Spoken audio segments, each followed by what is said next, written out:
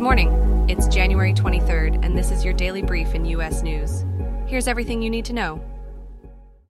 The 2024 Republican presidential nomination race is heating up as former Florida Governor Ron DeSantis exits the competition, throwing his support behind Donald Trump. DeSantis' endorsement comes as a strategic play to dilute Nikki Haley's backing in the crucial state of South Carolina. As the political battlefield shifts to New Hampshire, Trump and Haley are gearing up for a pivotal showdown in the primary there. Trump holds the lead, with polls and Republican voter sentiment strongly in his favor. Haley, despite lagging in the polls, is not backing down, ramping up her campaign efforts and securing funding from a diverse pool of donors across the political spectrum. Her supporters are banking on her broader appeal, arguing she stands a stronger chance against President Joe Biden in the national election. Meanwhile, Trump's campaign trail could hit turbulence depending on the resolution of his legal entanglements and the possibility of a criminal conviction. All eyes are on New Hampshire as the primary unfolds, with outcomes poised to send ripples across the U.S. political landscape and beyond. In a somber update from the front lines, two Navy SEALs, Christopher J. Chambers and Nathan Gage Ingram, have been declared dead following a high-stakes mission in Yemen. Their objective was to intercept a shipment of Iranian weapons destined for Houthi rebels, a mission that successfully led to the seizure of the weapons and the sinking of the vessel transporting them. The aftermath of this operation has shifted to a recovery phase, with efforts to locate the bodies of Chambers and Ingram involving international assistance and various organizations. In the wake of this incident, President Joe Biden has extended his deepest condolences to the families of the fallen SEALs and commended their bravery and sacrifice. An investigation is currently in progress to review the circumstances of their mission, including an assessment of their equipment and training adequacy. Despite the tragic loss of Chambers and Ingram, the Navy's stance remains unchanged regarding the conduct of its operations. SEALs are known for their rigorous preparation and ability to operate in the most perilous of situations, and this ethos is expected to continue guiding their missions. Residents across Oklahoma City, Ohio, Indiana, and Kansas City are on high alert as hazardous road conditions unfold due to freezing rain and ice accumulation. The impact of the severe weather has prompted the closure of schools and organizations in the Kansas City metro area, and the University of Oklahoma has shut down its campus. Travel disruptions extend to the skies, with Will Rogers World Airport reporting affected flights. The National Weather Service has not taken the situation lightly, issuing winter weather advisories across Ohio, Pennsylvania, central Indiana, northern Ohio, and Oklahoma.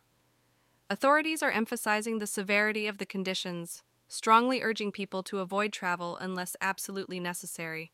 Despite the treacherous roads, utility companies anticipate that power outages will be minimal. This expectation is based on the presence of warm air above ground level, which should inhibit ice from forming on trees and power lines. A silver lining appears as forecasts predict a break in the freezing temperatures by Friday, with the mercury set to rise into the 40s and even reach 55 degrees Fahrenheit, thanks to the El Niño climate pattern. Meanwhile, residents in the Rochester region are also facing a winter weather advisory, with mixed precipitation in the forecast and a call for motorists to exercise caution on slippery roads. The overarching narrative is clear. Freezing rain has led to dangerous road conditions, causing widespread closures and significant disruptions.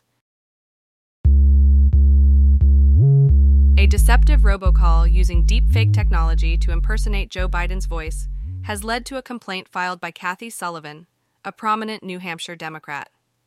The call, aimed at discouraging voter participation in the presidential primary, included Sullivan's own phone number.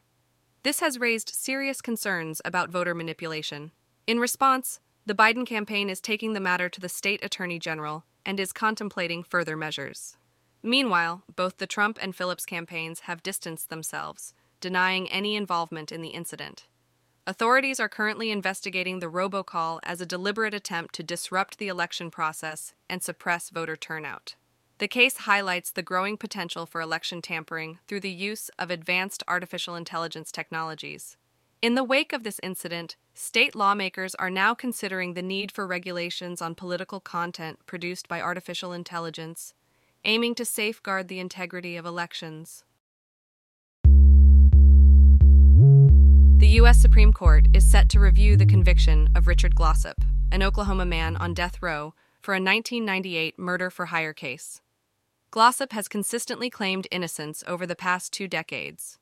Recent developments have cast doubt on the integrity of the evidence used to convict him, with 2 separate investigations pointing to issues such as witness deception and the destruction of evidence. High-profile advocates, including actress Susan Sarandon and anti-death penalty activist Sister Helen Prejean, have rallied in support of Glossip, bringing additional attention to his case. In an unusual turn, the Oklahoma Attorney General has acknowledged the possibility that Glossip's trial was unfair and is now calling for a new trial. This stance is echoed by the state's Republican Attorney General, who has expressed support for sparing Glossip from the death penalty. The upcoming Supreme Court hearing is poised to be a pivotal moment, potentially influencing future criminal justice proceedings. However, Justice Neil Gorsuch will abstain from participating in this case. The outcome of this hearing could set a precedent with far-reaching consequences for the legal system.